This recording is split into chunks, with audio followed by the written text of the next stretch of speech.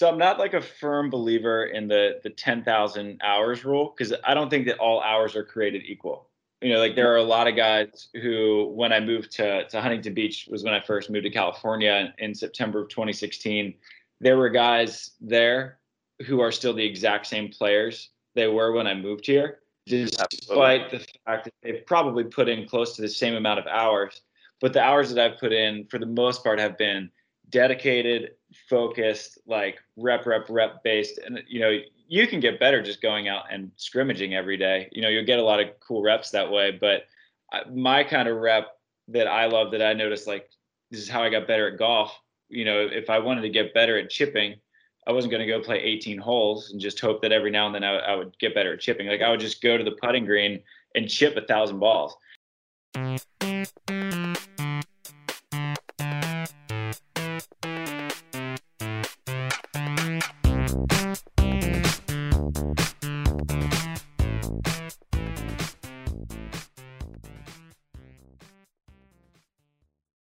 What's up and welcome to the Learn Beach Volleyball Fast podcast, the podcast that is designed to help you move forward in your beach volleyball career faster.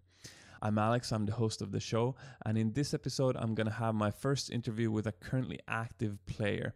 Travis, with this last name that a lot of people make mistakes on, I think it's Mewhirter, is a currently active FIVB and AVP tour player, and he's also one of the two co-hosts of the Sandcast podcast, which makes him a really interesting person to interview because he both takes lessons from his own life and own career, but also from these hundreds of great volleyball minds that he has gotten to interview on his podcast. So I'm really happy to be able to share this nice little chat we had with you guys.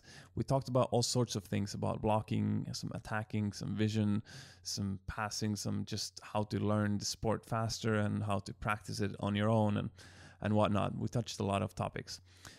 I found it very insightful and interesting to have this chat with him. I hope you find something similar by listening to it. All right, let's get started. So we're rolling, I guess. All right. I thought about today about this episode, and I realized something, that you're probably the guy in the world that's featured in some way in the most beach volleyball podcast episodes ever. Me, well, I think so. Kevin Barnett, he did the net live for like 10 years, but that's kind of indoor. It wasn't totally beach. So I mean, you might be right. So Barnett, he did the net live for 10 years. Me and Tri Born are coming up on 4 years this October for Sandcast. So.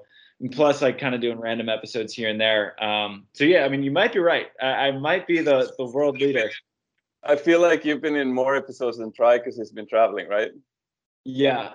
So I've definitely done more Sandcast than Tri, especially because like when he's traveling and like especially during Olympic qualification period, like the last thing I want to do is bother him and be like, hey, bro, like I know you play Russia tomorrow. And it's pretty important, but I'm going to need you to record a podcast with me, and so I'm playing in like little 1-stars, which are not nearly as important or stressful. And so I do my best to take the podcast reins when he's doing his thing. So yeah, I've been in a couple more than Tri has with Sandcast. I think we've done like 210 maybe. And he's probably missed 10 to 15 just because playing in big events that I just like want to let him focus and do his thing, and then when he plays better, it adds more value to the podcast. It's kind of a win-win. That's true. Yeah. Get a better podcast, he gets better results, and boom, there it is. Gotta let him do his job. How many other? I heard you on this Option podcast, but have you been interviewed in many others? I was on the Option. I've been on the Net Live, but Kevin Barnett and DJ Rouchet, they were the ones who ran it. They stopped doing the Net Live like a year and a half ago. And then I was on this podcast called the Underdog Podcast, and that was after my first book came out. That's not a beach volleyball podcast. It just kind of gets like guys' stories who are like weirdly successful in industries they don't really belong in, and he was like guys like one-legged amputees from like the Navy SEALs and stuff, and he was like, you're a writer from Maryland, and you're succeeding in beach volleyball. Like, you're kind of an underdog. It's like, I don't know if I belong with these guys, but I'll come on your podcast, you know? So it was fun. I've been on a few, but there really just aren't many beach volleyball podcasts. Although Coach Your Brains Out is fantastic. Not totally like beach centric. I've been on that twice, I think. And Billy and John, such good dudes and like so great for the game. And I love those guys. And so it's always fun. Anytime I get to chat and converse with them, you just come back a better person. Yeah, that's awesome. And you know them in person? They live close to you, or? Yeah. So John lives probably like half an hour away. Billy lives in Idaho right now. But I train with them when they're in town. I try to train with them like once or twice a week, just because John's one of my favorite coaches to work with. And of course, like, we're all nerds. So like, anytime we have a practice, like, we just talk about like, what books are we reading? Like, what are we writing about? And like, what are we podcasting about? It's always a blast talking to those guys, because we're so like-minded, and Billy and John are like the exact same person. Like, you'd think they were brothers if you didn't know any better. That's awesome. That's awesome. Yeah. Yeah, cool. So I mean, obviously, I'm stoked for this episode. You're a good guest. I wrote here that you, just for the people that don't know, I guess most people will know who you are that are listening to this. But I mean, you played the World Tour. You played the AVP a few times. Yeah. And you're the host of Sandcast, which is the biggest beach volleyball podcast there is. Yeah. You've wrote some beach volleyball books, which is amazing. Wrote a lot of articles. Also, you started beach volleyball late. Yeah. Which I also did, which I'm super stoked to dig into. And I also need to listen to that that Underdog podcast. That sounds amazing. Yeah. It's but when did you start playing? When I was 24. Okay, so we started playing at the same age then. And how old are you now? 32, born 89. What about you? Okay. So I'm 30 right now. So you got me by a little bit, but I actually turn 31 next Sunday. So 31's right around the corner for me. So you're only 1 year older. So our beach volleyball journeys are about the same timeline. Yeah, absolutely. Exactly. Yeah. That's cool. So let's dig into that. What's your background? Did you play golf? Yeah, so my background, I grew up in this like pretty small farm town in Northwest Maryland. It's like half an hour northwest of Baltimore. And so it's like the town population is like 6,000 people. We have like more livestock and horses and cows than we do like actual human beings. And it's like there's not really a whole lot to do except play sports. And my mom and dad were both athletes growing up. My dad played quarterback in college. My mom played indoor volleyball in college, I think for a year or two before her knees gave out. And so we were just like a sporting family. You know, I have two brothers. And so when we weren't playing organized sports, we were just playing like kind of the made up games that kids do. You know, we had home run derbies in our cul-de-sac, and we would play like 2-on-2 basketball in our driveway. So I grew up playing everything under the sun. I played baseball up through 8th grade. I played basketball up through college. Played golf. And golf was actually probably my best sport that I played. I didn't play in college, but I played at a pretty high level throughout college when I would go home, because I worked at golf courses from 8th grade through my senior year of college. I swam club in college. I played a little bit of tennis. I mean, I ran a lot of cross country and track. It was pretty much everything. And that's a childhood that like I cannot recommend enough. Like, I absolutely loved it. And, you know, I think that one of the reasons that I still love beach volleyball as much as I do. And one of the reasons that I was able to pick it up a little quicker than most people might expect is because I had a background in all various different sports. And so there's no movement that I haven't done. You know, I have the lateral movement and conditioning from soccer. You know, I have the vertical and basic defense from basketball. Baseball, there's your arm swing. You know, everything just leads. And beach volleyball is like the most athletic game you can play. You have to do everything. And so just having this background in all these different sports, it helped me pick it up so much faster. And because I picked it up, picked it up so late. Like I'm not even close to getting burned out. I picked up at 24, so it's just like still this brand new thing for me. And like with golf, by the time I was a senior in college, it's like I don't want to look at one more 4-foot slider putt. And with basketball, I got burned out at gyms, and with beach, it's everything. I'm still like such a novice, and everything's so new and fun and novel that it's such a blast. And so I wouldn't trade it. Like sometimes I feel like I wish I had a little bit more of a foundation, either from indoor, but I also like don't think I'd be where I am if I didn't. So I don't think I'd trade it for the world. I loved it. Mm-hmm. Yeah. It also gives you like, I feel like you're looking at the whole sport from like different eyes than maybe people that played in their childhood, like in different ways probably, but it's like you come into it and you're like, oh, this is interesting. Well, some people are already like, oh, this is boring. This is what it is. I think one of the cool things about the way that I came into the sport is that because I didn't have any of the training or anything, I really had to engage every single aspect of the game to become successful at it. So I've watched more film than like and Try's been playing his whole life just because I needed to. Like I needed to get the mental side, this strategy side. Like I needed to learn how to do all these things from a strategy and mental perspective before I could do that physically, because all the physical stuff takes time. But mentally, there's no limit to how many matches a day you can watch and how much you can study other players and figure out the game. So I just like have nerded out so hard these past 6 years to figure out like, how do I play this game at the highest level possible? And now the physical side is beginning to catch up with the mental, it's been an exciting kind of confluence this year. Okay. What do you mean with that? Well, so like mentally, I would watch Try's games, for example, and I would see the things that I would want to do and I would need to do to perform at a high level, but physically I just wasn't there yet. My arm swing, I couldn't hit a ball quite that hard because the timing was a little bit off, or I couldn't make these shifty little block moves that he was doing.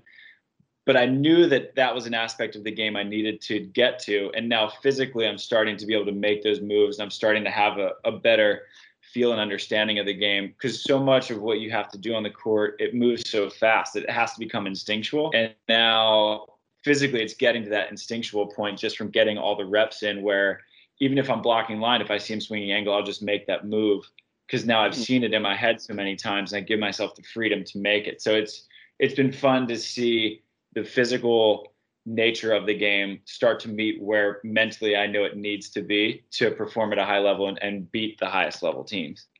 Mm-hmm. That's amazing. Does that just come with time for you, or did you, what's been your strategy in a sense?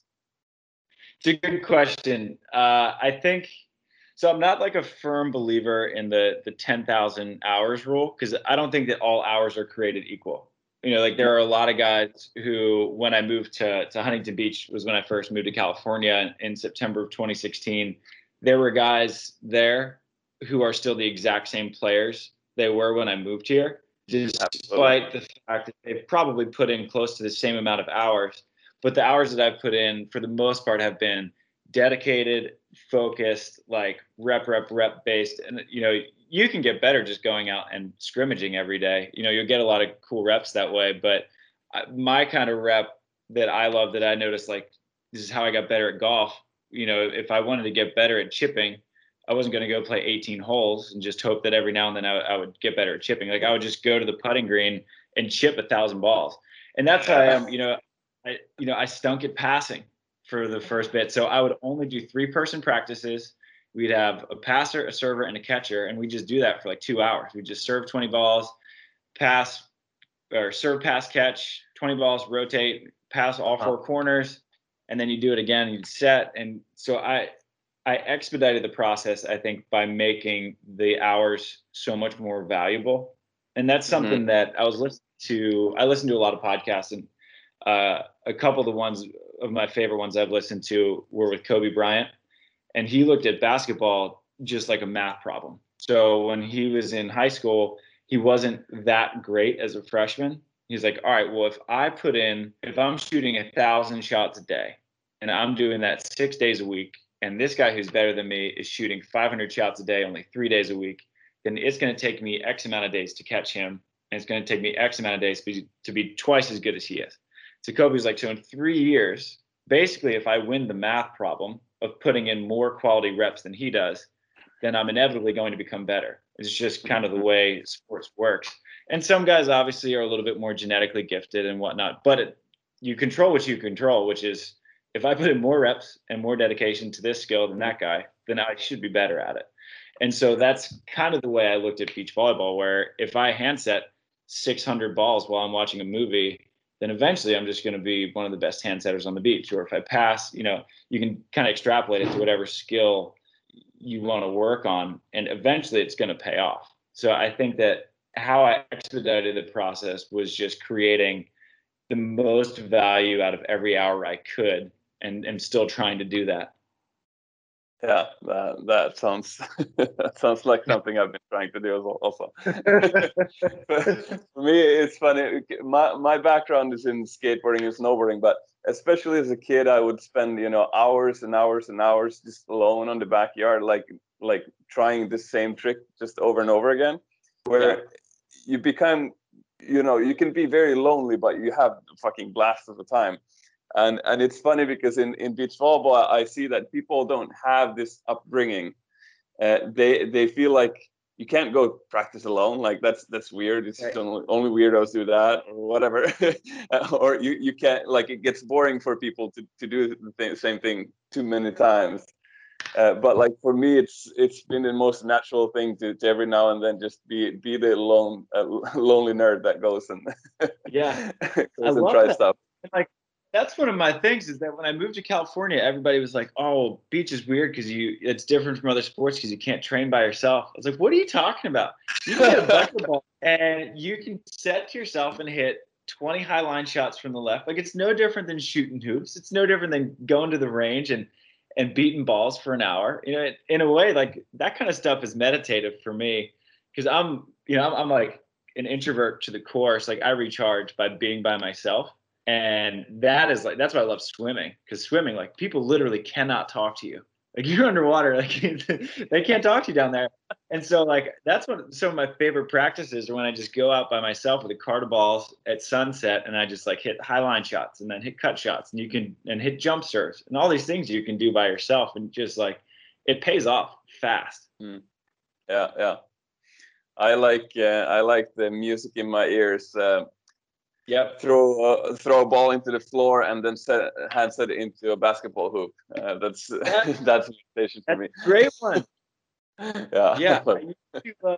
So when I was a member at 24 Fitness in LA, which I stopped being because my wife and I, we built a gym like right out in our yard over there. But when I was a member there, I would do like a half an hour warm up where I would serve a ball from the 3-point line, hit the backboard, and then have to pass it into the hoop. And it was awesome. I would do that for like half an hour, and it was so great. And I probably passed like thousands of balls just warming up to go lift that way. It was amazing. Yeah, that's a good one. Yeah, because it also makes lifting more fun, because you get to do some reaction to the ball and whatnot. Like, it just gets your brain firing. Yeah, exactly. So what goes on in your head if you do 100 passes in a row? Is there some sort of mental process that goes on in your head? Like, are you thinking about things? Is it different from practice session to another? Does that make sense? Yeah. So every practice will be a little bit different what the focus is. I'm a big fan of Gina Urango and Jeremy Casebeer. They kind of espouse this idea that you should never go into practice with more than 3 things to work on. Because beyond that, now you're just getting a little bit too scattered, and you're not really going to make any big strides in any category. So if you have 3 focuses every practice, you can really hone in and improve each of those and focus on each of those. So with passing in particular, one of my biggest focuses, and I remember working on this specifically before AVP Austin of 2018, because the tournament before that, I had shanked a couple passes in the final round of the Huntington qualifier in the 3rd set. And I was like, I can't let that happen. So Austin was 2 weeks later. And my big thing, actually, this is a John Mayer kind of principle, is to freeze your platform on your pass. And so every single passing rep that I did, I just made sure to hold it for like 2 seconds after I passed and just freeze it wherever it was. And so that was my focus then. And sometimes it's making sure, say if someone, I'm a right sider, so if someone's serving at my right, to get my hips around instead of just kind of being lazy and waving my arms at it. So it really just depends on what the particular problem I'm trying to solve at the time is. But it'll really just be one thought that I'm working on, either getting my feet to the ball, getting my hips around, freezing the platform, backpedaling on deep serves and making sure that I'm getting my butt behind the ball. So it's just one major focus for that skill for the day. And anything beyond that, it's just too much. You're going to short circuit. Yeah, I agree. I completely agree. If you try to make too many things happen, or you have a coach that tells you a million things at the same time, it just It's crazy. I remember I was trying to just like work on my basic approach, and he was just like, all right, you gotta start with this foot, but then remember to be facing this direction, and then your arm back, you're cocking up, and you're doing this. I was like, what do I have to do? I was like, it's too many things. I'm a simpleton. Just give me one thing at a time. Yeah, one thing at a time, and then you can sort of piece them together after a while and start putting them together. But yeah, you really need to take it. So I guess you had a lot of things for free since you had this athletic background. Like you said, you had things from moving and whatnot. But what do you feel has been your biggest problem in learning beach volleyball or getting to where you're now from when you started? Good question. The biggest problem would be probably kind of the finer skills of the game. So judgment decisions, knowing when to hit a cut shot versus knowing when to swing. Or really, like, my arm swing was awful when I first started. It was like really hitchy, stiff. I mean, when I started playing, I weighed like 225 pounds, and I was like almost like a bodybuilder physique, which is totally dysfunctional for what you're trying to do with beach volleyball. So I had to kind of like reshape my body, and now I'm like 195 pounds and much leaner, and more built to last for 6 matches in a day on the sand if I need to. So I think it was just like fine tuning all of the other skills that I had from the sports and kind of carving it into what a beach volleyball player should be doing. And that's like decision making that needs to become almost subconscious. Like, you need to be able to feel the blocker in your line, not only feel that he's in your line, but how much of your line is he giving? Like, can you chop one under him? Do you want to go over him? Do you want to tool him? Do you want to do a baby line, deep line?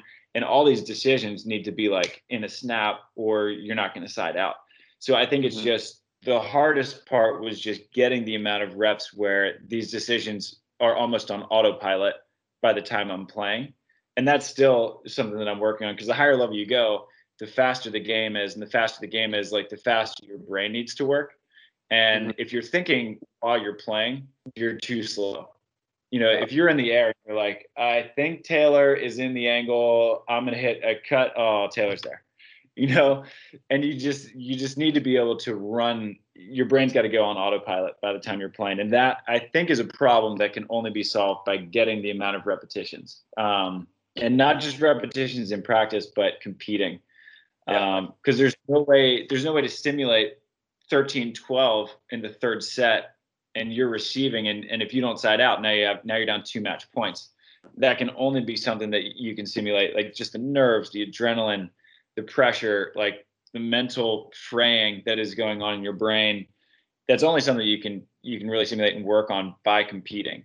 And so it's just like, you work on and practice throughout the week and play every tournament you can until your brain starts to figure these things out on its own. Yeah, absolutely. It's because I agree with what you said before about doing the reps in drills and whatnot, but I think some people misunderstand me and think that that's all I think you should do, but you definitely need the game reps also for the decisions. And and all of that. And like you need a lot of just how to deal with yourself mentally in the games and strategies and different players that you can play against and whatnot. Yeah, absolutely. So like, to answer your question, I don't think it was like a skill necessarily that was the hardest thing to come around. I think it was just like the mental framework of playing beach volleyball in competition and having these decisions just come to you without really thinking about it. Okay. So the decision part, not the mental. I mean, golf is a very mental sport. You haven't had like pressure problems or? Yeah, so I mean, golf. I honestly think that the sport that prepared me best for beach volleyball was golf, because when you're playing around the golf, you're golfing for 4 hours, but you're only playing golf for like 4 minutes. All the other time is spent walking, looking at your shot, thinking about the bunker, thinking about the lake, thinking about the trees, thinking about the putt that's going to be a 6-foot downhill slider that if you miss, now you got an 8-footer coming back uphill.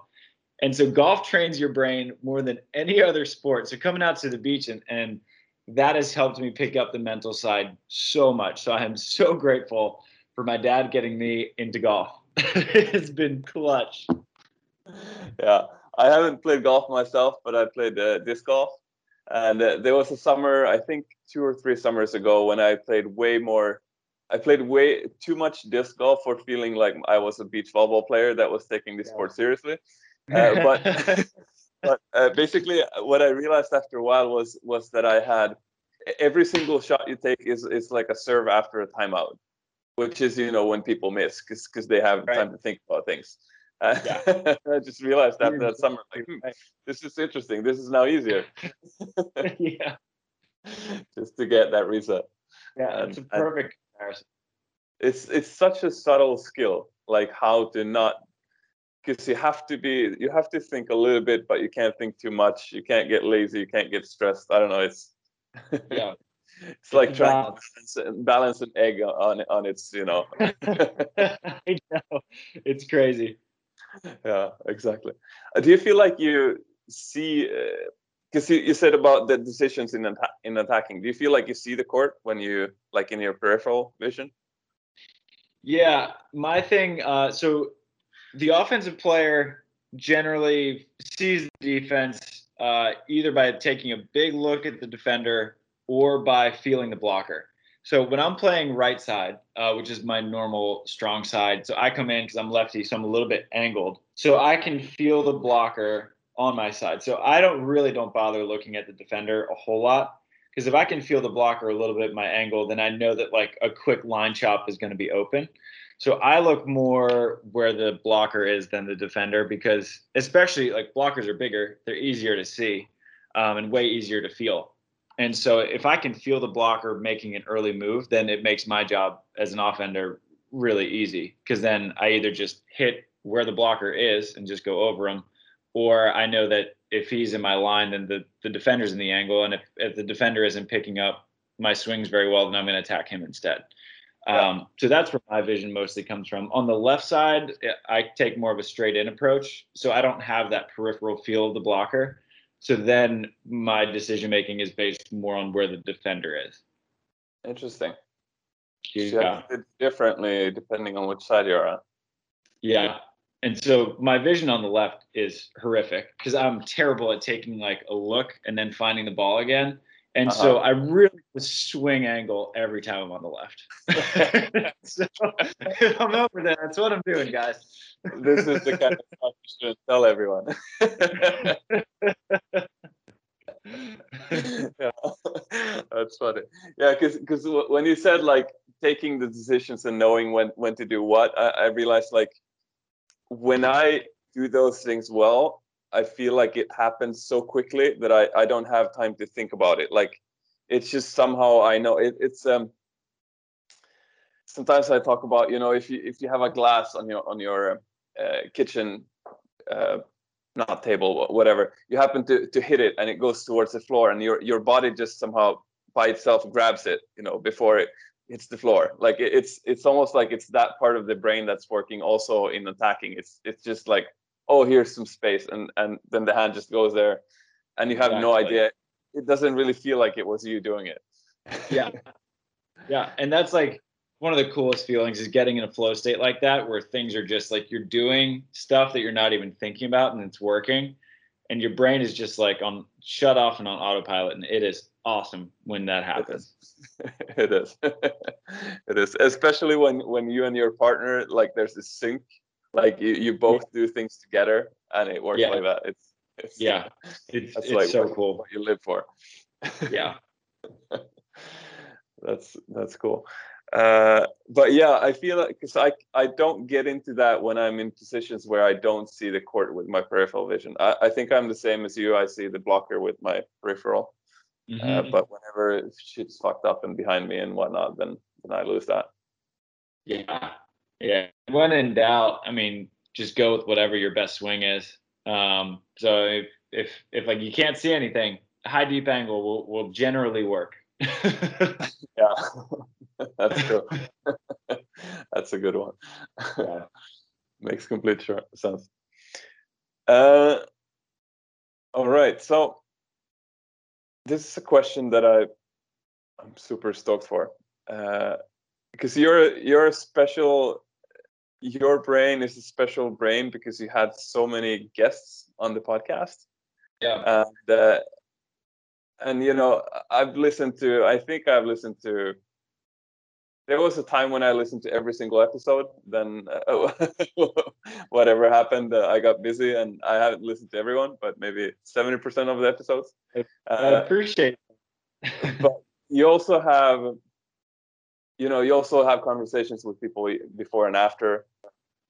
So, I mean, you talked to so many people. So I was like, what are the best things that you learned from the guests? Like, you know, can I do a Google search in your brain, like for the best fucking hacks that? That's such a good question. So the absolute number one commonality across every single guest we've ever had is to compete as much as you can. I mean, that goes from Rafu to April to Phil to Piotr to Trevor, Nicolette Martin, like every single person we've ever had on the podcast. And we're like, if you had to give one piece of advice, every single person says, compete as much as you can. But also, you got to find a way to have fun doing it. Because I think when you look at the people who have had the longest careers in this sport and the most successful, I mean, they have absolutely loved this game. I mean, you look at the way Alisson approaches beach volleyball, and you can tell he has like this reverence for beach volleyball. Like it's beyond love. It's like he cherishes the sport. And when you look at the people who have success, and that's why I like to look at Kelly Clays, Sarah Sponsel, Kristen Nuss, Taryn Cloth, like they are so obsessed with beach volleyball in the healthiest way, where their identities aren't wrapped up in it. Like if they lose, they're not like, oh, well, I am just a terrible failure of a person. They're just like, all right, well, we lost. I'm gonna go camping this weekend. But they just love the sport of beach volleyball. And I think that that's probably number one, is finding a way to have fun and enjoy the sport while you're competing and enjoying the journey.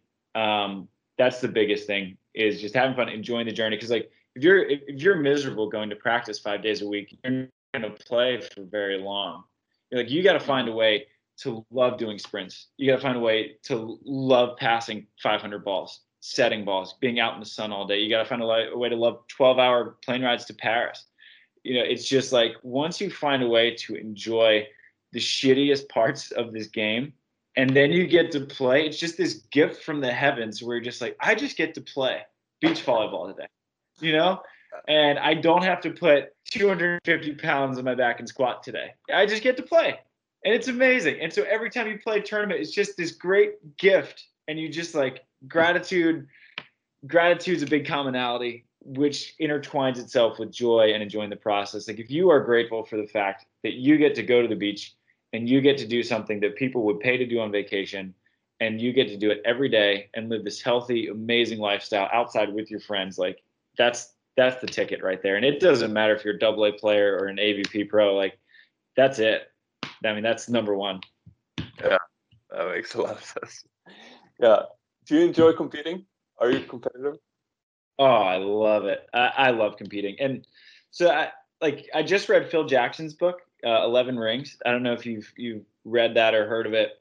So he is really cool to see his mind, because he coached Kobe Bryant, obviously, with the Lakers, and he coached Michael Jordan with the Bulls. And so he was able to get like a really intimate look at both of them as they are competitors. And he said that they're two very different competitors. He said Michael Jordan competed in absolutely everything. Like if you were driving home, it was a race. If you were brushing your teeth, it was who could brush their teeth the hardest, you know?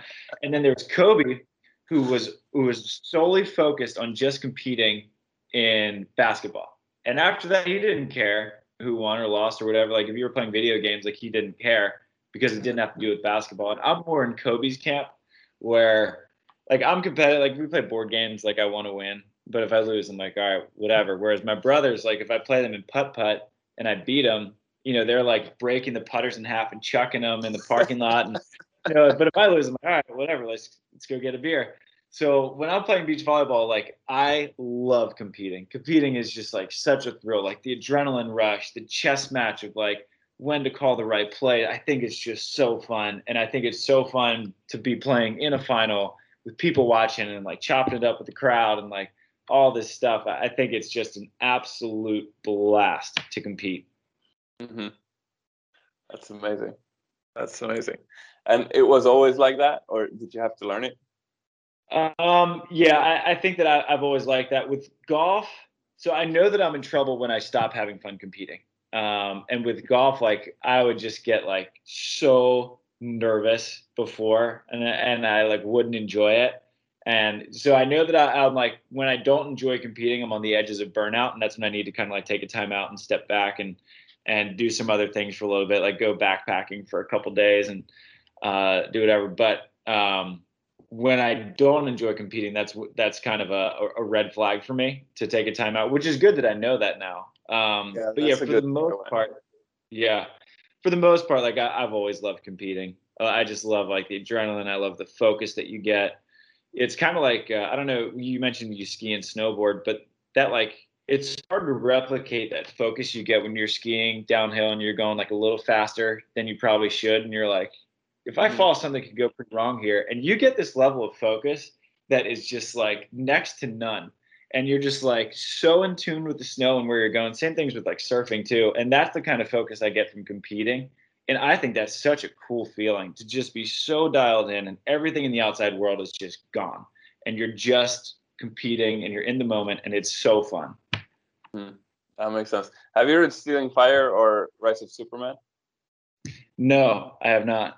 No, and I haven't either. I've just sort of dabbled in them. But the guy says that the theory was something like that. He thinks that extreme sports evolve faster than other sports because of the focus that you get from having physical danger when you do the sports, which puts you in this state. And when you're in this state, you basically just have more creativity and learn things just faster. So he had looked at like how much has snowboarding evolved in 30 years versus how much has something else evolved, and it was like oh man, like, I 1,000% believe that. Absolutely. Yeah. Sometimes I'm like sometimes I have this mind like, what if beach volleyball was that you actually got physically hurt every time you hit a ball outside of the court? Like, what would that be like? Because that's kind of skateboarding, you know? You miss your puck. I think we'd have a lot of people shooting line shots. Probably, yeah. Probably. Anyway,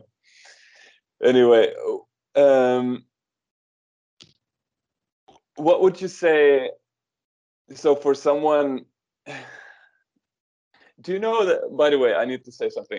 There's been 2 times I've been interacting with the Sandcast. Once was, you probably don't know who it was. I sent a question to Phil about blocking like this, because I just had this weird idea.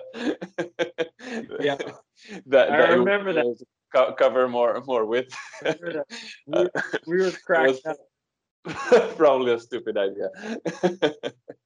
uh, and then obviously I'm starting this podcast because I just like talking about like how to learn things and skills and whatnot. But what episodes, if someone likes my podcast but wants to go listen to Sandcast, but what, like wants the episodes that are most like where you guys just talk about a lot of technical things and what, like, you know, some of the episodes are stories, some of them are more, you know, which ones should someone go and listen to? Oh, Read Pretty. No question. Read Pretty is like answer 1, 2, 3, 4, 5. I mean, that guy, if you want to talk about a guy who has just mastered the art of learning, it is Read Pretty. I mean, he is incredible. And he was so cool and so open with us about just like how he was going about changing from an indoor player to a beach player. I mean, he was on it. So I think Read Pretty, that's number one for sure. I mean, really technical, really logic, data driven. He's the one. As far as the others,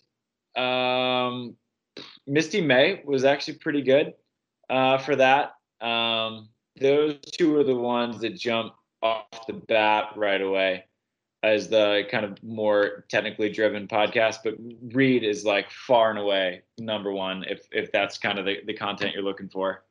Interesting. I think I missed both of those episodes. Reed, really enjoy Reed's. Reed's was great, and Misty is like so cool, like one of the coolest people I've ever met in my life. She's awesome. Awesome. I'll take a listen and add those episodes to the show notes or whatever. One that I remember was back then I had no idea who he was, but it was this random guy that had played with Reed Pretty, which is what's his name? Pink Hat, not Karch, but the new Karch. Right. Troy Field. Troy, exactly. Was it Troy that had played with Reed and he came onto your podcast afterwards and said what he had learned from Reed or something like that? Yeah. So Troy has been on twice. The first time he was on is the one you're referencing. Troy played, I think, 3 Norsekas with Reed. I think they won 2 silvers and a bronze. And so Troy talks a lot about his experiences with Reed on that podcast, which was quite a bit ago that we had that one. That was 2 or 3. It was. Yeah. I was, but I have a specific memory that it was very insightful. I was driving my scooter in Thailand and listening to it. I love it. That's awesome. Yeah, absolutely. And I think when you guys talked with Mark Burek, you talked a lot about blocking also, right? Yeah. Well, Burek doesn't block. So I don't know how much blocking we talked. We talked about kind of the importance of adventuring with Burek. Burek's very technical because he's a coach and he has a great business, Better at Beach, which is designed specifically for people looking to get better at beach volleyball. And if your listeners have never heard of it, they should definitely check out his YouTube channel and website. It's just straight up called Better at Beach. And that's a great resource. So I don't know if we talk about a ton of technical stuff in that episode, but Burek has a wealth of resources. Let's try talking about blocking in that one. Try talks a lot about blocking throughout because, I mean, to listen to him talk about blocking in his hands and his feet, it's like taking blocking, like a blocking master's class. It's unreal picking that guy's brain. Yeah. I also saw he had started a YouTube channel with at least one blocking tutorial, which was pretty cool. Yeah, and it's doing pretty well too. I mean, he's only put up like 4 videos and he's got like 1,500 subscribers. So he's a popular guy these days. The Olympics will do that to you. Absolutely. Yeah.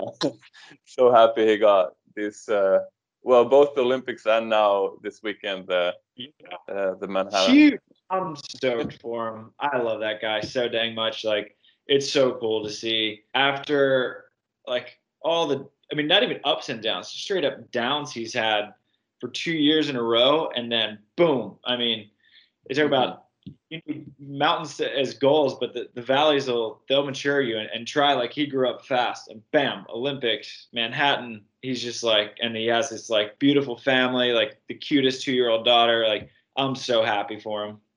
Mm-hmm. Yeah, was it one of the first episodes you guys made made of like what had happened to him and his recovery, and Yeah, wasn't able to play still and whatnot. Our very first episode, I think, was Halloween of 2017.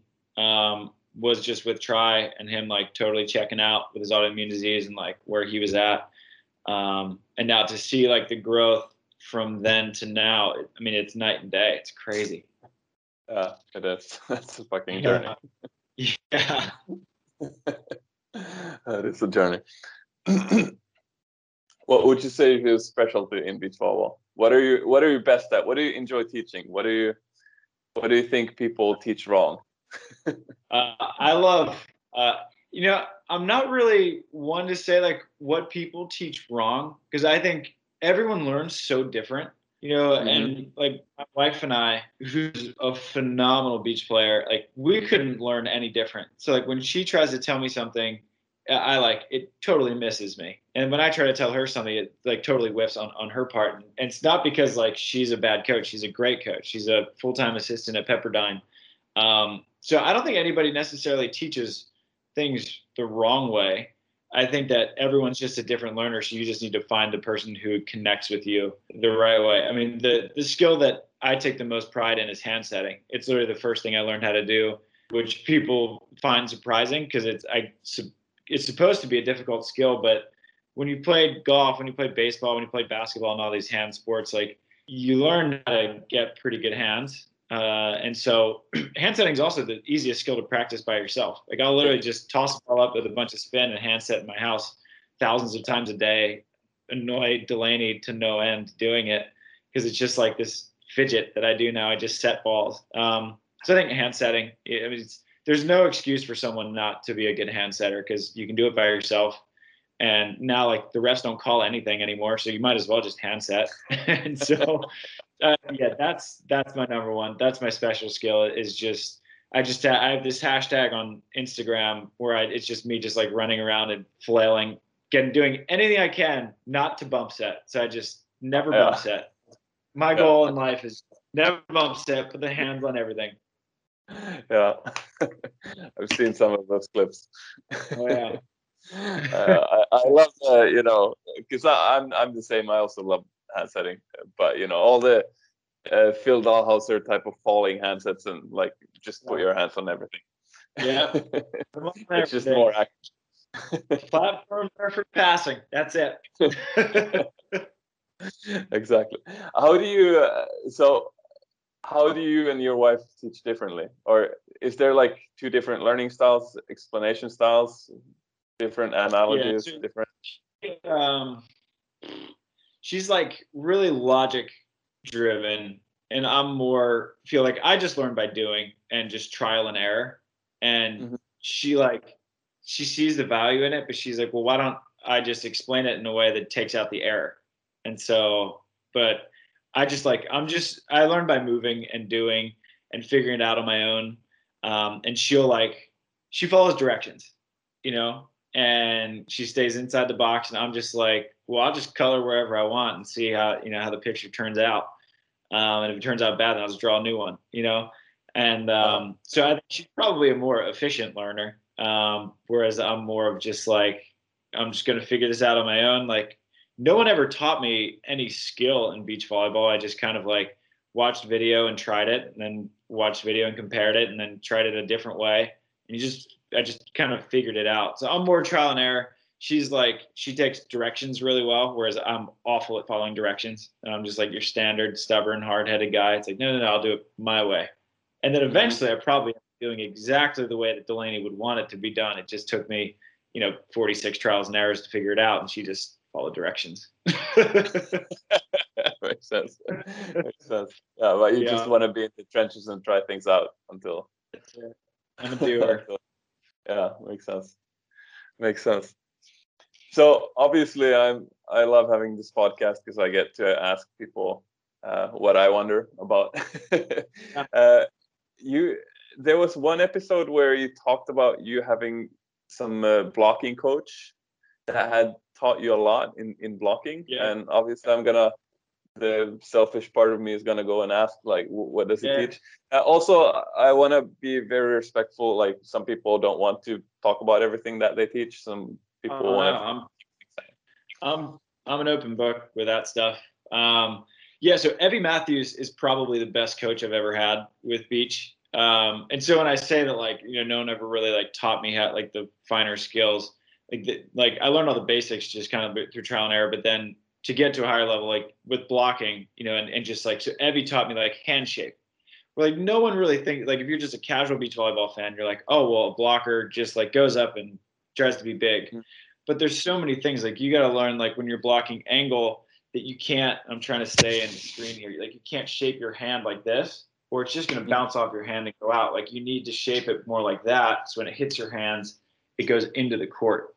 And so just little things like that, and how to run like a fake, like you're stepping in the angle and then you're jumping back line, and you're getting your hands and shaping them right, so you're blocking inside the court, and how to jump into the line, block angle, and how to do a late pull. And so it's just all, Evie just kind of like, we'll rep it out for like an hour, 2 hours, and just do all these different types of blocks and all these different types of things. Because I'm 6'4", which in beach volleyball world is pretty small for a blocker.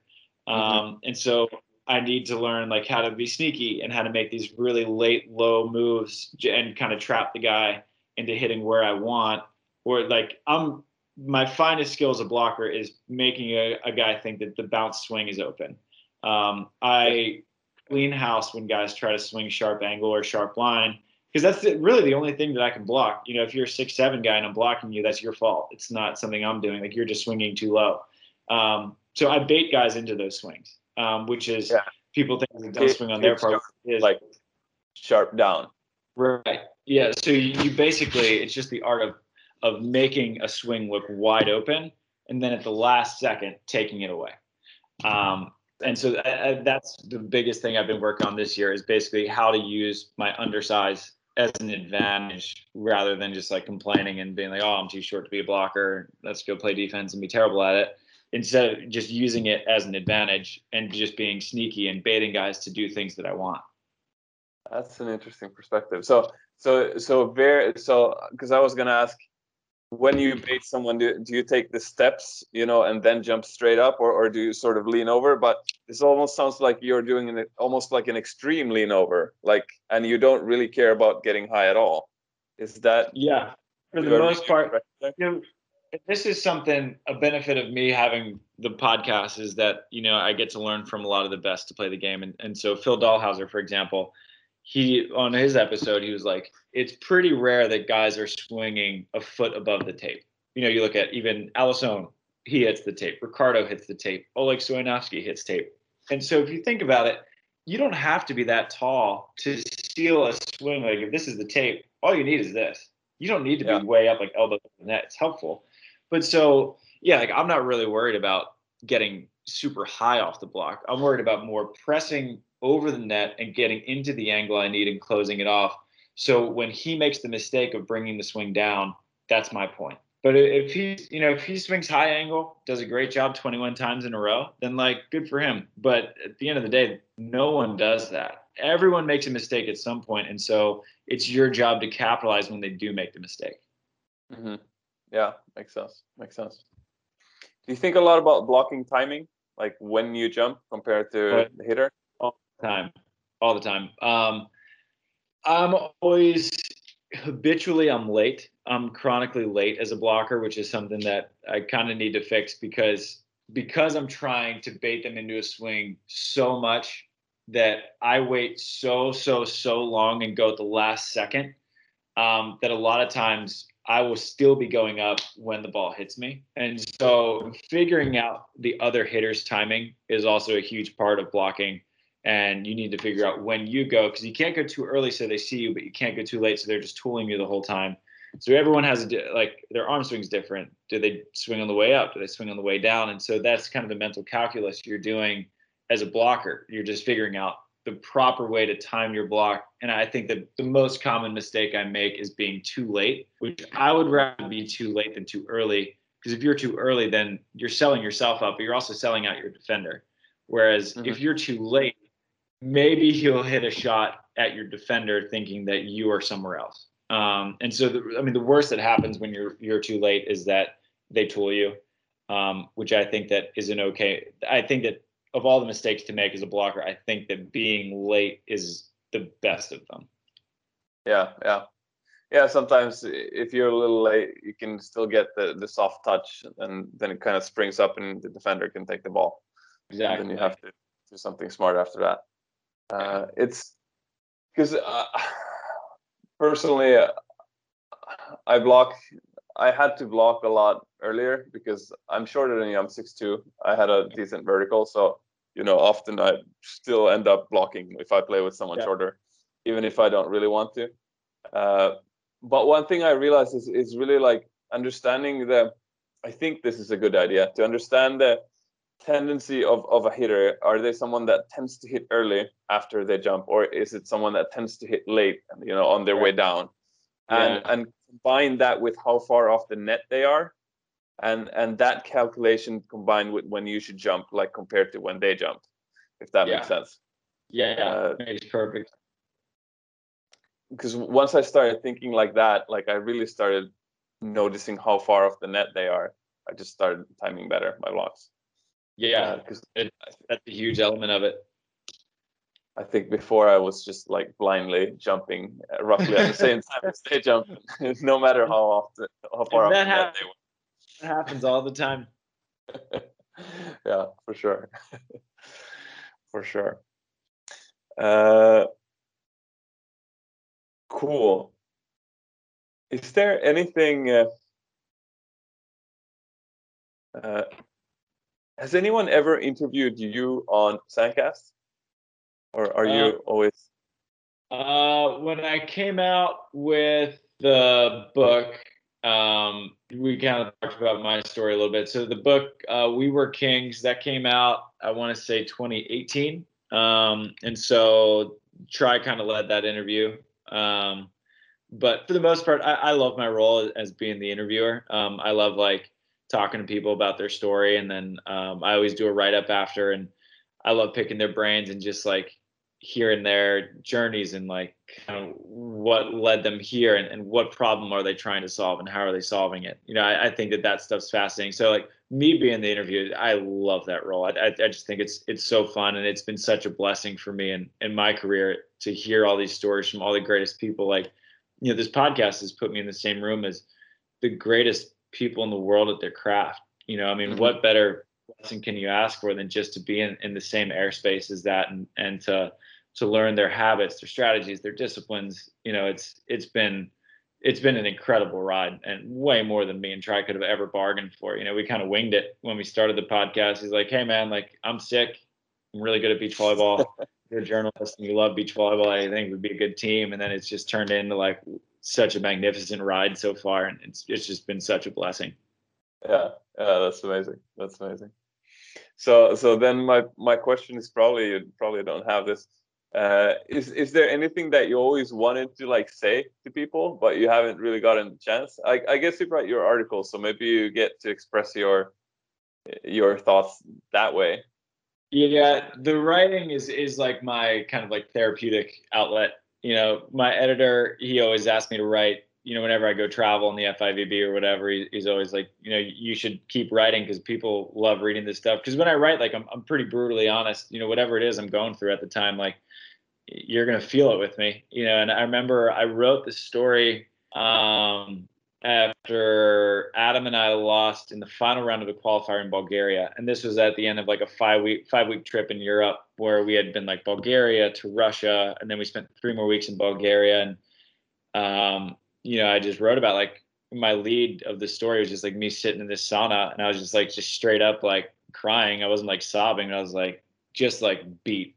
I was just like kind of broken down, and I was like, man, this like is a shitty way to end like a cool trip. And like I missed home, missed my wife, I missed like this apartment, missed being able to make my own food. And like I was very grateful for the trip and everything, but you hit this mental wall, and you're just like, I just got to get home. And like I wrote the story kind of detailing it like that, and the feedback that I got from a lot of the players was like, it's so cool that like you're opening up like that, because like we're all feeling the same thing, and we all feel guilty anytime we complain about being tired or overwhelmed or burned out, because like we live like these incredibly blessed lives. Like we get to travel the world and it's our job. We get to play this game and meet all these amazing people and do all these incredible things. So like to acknowledge that it's a difficult thing to do feels strange, you know, because like there are way more difficult jobs, but there are parts of it that you're just like, damn it, should I just take a 9 to 5 and know what every day looks like, you know? And like we, as a collective beach volleyball player unit, we are so grateful for our jobs, but it is therapeutic to write about the difficulties that come up with it and how we navigate it. And you know, that's like, I think my favorite part about writing and expressing all that is that the feedback from the players is always so genuine, and they're like, it's so cool to know that there's someone else that feels like this. You know, I'm feeling the same way. And it's cool for me too. Like, you know, I remember me and Adam, we beat Kame Schock and Theo Brunner in the country quota in Sochi. And, you know, me and Kame are pretty good friends, but, you know, it always like, it's never a good feeling you have between each other after you lose in a country quota in freaking Russia. And Kame texted me after that story. He's like, bro, like that was awesome. Like, it's so cool to like hear someone else like say this side of the sport. So yeah, so the writing is kind of how I express myself in that sense. You know, I don't really need to put it out on the podcast all the time, especially because I do write like all the time. And so that's my outlet. It's good to be real. Is there a way where like all of these articles are in the same place, or does one have to like scan your Instagram and find some links here and there? Or for the most part, they're all at volleyballmag.com. So if you just like click on my name, you can find anything you want. Okay, cool. Because I've read some of them, but probably not all of them. But yeah, they feel very genuine. That's what I'm going for. It's nice to read something that was written by someone who knows how to write. I appreciate that. If that makes sense. Yeah. Yeah, that's cool. Let's see how much. I have a few more questions here. I have a couple more minutes, and then I have a hot yoga appointment that I got to be getting to. Awesome. Awesome. Then I'll stay short.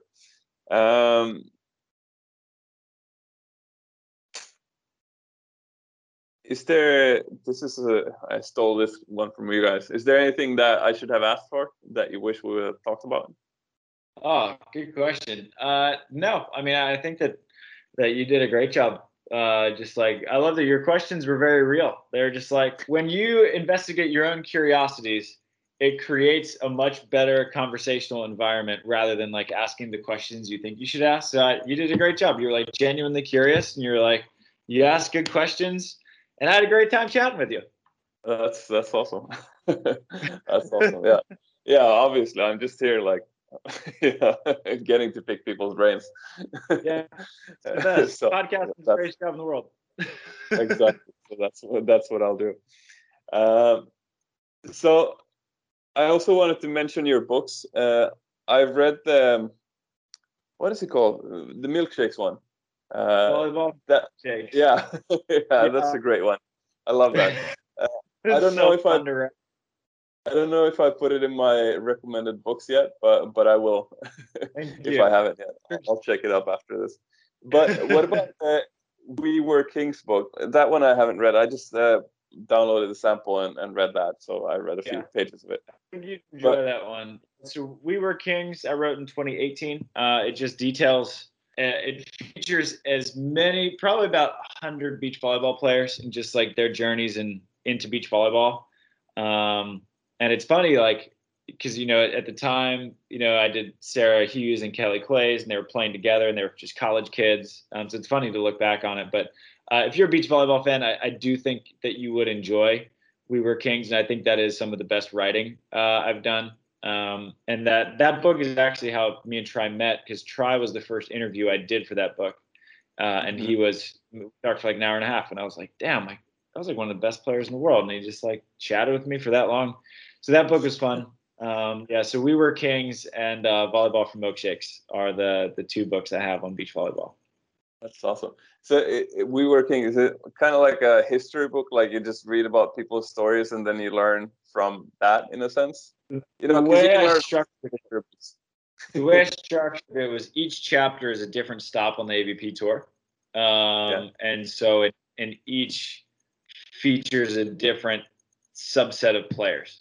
And so, like in Manhattan, it's kind of a feature on like the legends of Manhattan and how big that tournament is. So that's more on the pro side. I think New York features all the Hawaiians because that was, I think, Madison McKibben and Riley McKibben's first main draw. So I talk about them and Taylor and Trevor and Try. The last one I talk about how difficult it is to be a professional beach volleyball player living outside of California. And so I feature a lot of the guys who are trying to do it out of state. So it's a walk through the AVP season using that as the structure to tell other people's stories. Mm-hmm. Okay, that's a cool concept. I'll have to take the time and read that one too. I appreciate it. I love the milkshakes one. It was like just I love not education, but when it's like entertainment and education. What do you call it? Edutainment. Yeah, it was fun. That was so fun. I loved it. I wrote something that's nice to read. Almost that entire book at the Moscow airport. I was stuck there for 24 hours, and so I just like drank a ton of coffee in a lounge and just like cranked it out. Yeah. That's cool. All right. If you could choose, who would you want me to interview on the Learn Beach Volleyball Fast podcast? Who would you want to listen to on this podcast? I mean, April's so cool and just amazing. If you can pick her brain, yeah. I mean, April Ross, that's a living legend right there, and just like one of the coolest people in sport. Can't say enough good things about April Ross. Mm-hmm. Interesting. Cool. And since you know Try way better than I do, how do I lure him onto being a guest here on my podcast? I give you his contact. He's responsive on Instagram, so hit him up on Instagram. Awesome. Cool. What if someone listened to this and they want to contact you for some reason, whether they want you to be their coach or wants to listen to Sandcast or anything? Yeah. How would you this way? Instagram is at TramMew, TRAMMEW. That's the easiest way to get in touch. And if you want to follow on Sandcast, we're out there. Episodes every Wednesday, and we're doing our thing. Awesome. Yeah. People should definitely listen to it. And I'll put the links to these episodes that we talked about in this episode in the show notes of this episode. Cool. Enjoy your hot yoga. Have you done that a lot? I appreciate it. I love hot yoga. So I'm going to go open up those hips. Thank you so much for the time. Glad we could make it work, bud. Yeah, thanks. Okay. Have a good day. Have a great rest of the day. Yeah, you too. Bye. Okay, awesome. I hope you enjoyed the episode as much as I enjoyed making it. I also hope that you know that the Learn Beach Volleyball Fast project is not only a podcast, but also a YouTube channel with beach volleyball tutorials, as well as a Facebook group with like-minded people that also want to accelerate their beach volleyball careers. The YouTube channel is, I make the tutorials kind of in-depth, very analytical. I explain a lot why I teach what I teach, etc. Not only like, oh, this is how you do it, but actually like, this is how you can do it because of this, or some people might want to do it this way because of this, etc. So you really get a sort of a more fuller understanding of the skills and what would be the best way for you to proceed, what techniques you should choose, what strategies you should use, etc., etc. When I started playing, I was looking for this sort of content and it didn't exist, and I was sort of frustrated, so I had to start figuring stuff out on my own. And then I started making these videos to help other people, and there has been a lot of people that have really enjoyed them. So if you haven't yet checked them out, they might help you too. Also, the Learn Beach Volleyball Fast project will also be online courses, which will be even more in-depth, and also coaching. So go check out the YouTube channel, subscribe to it, join the Facebook group, join the email list also. That's good in case shit crashes. And if there's any feedback for this episode that you would want to give me, I guess the easiest way is to use the YouTube comment section for this episode, or in the Facebook group, or you can even email me at alex@learnbeachvolleyballfast.com. I think that was it for this time. See you again soon in another episode or another video or whatever. I hope you get to practice some beach volleyball until then and maybe learn some new skills. Have fun.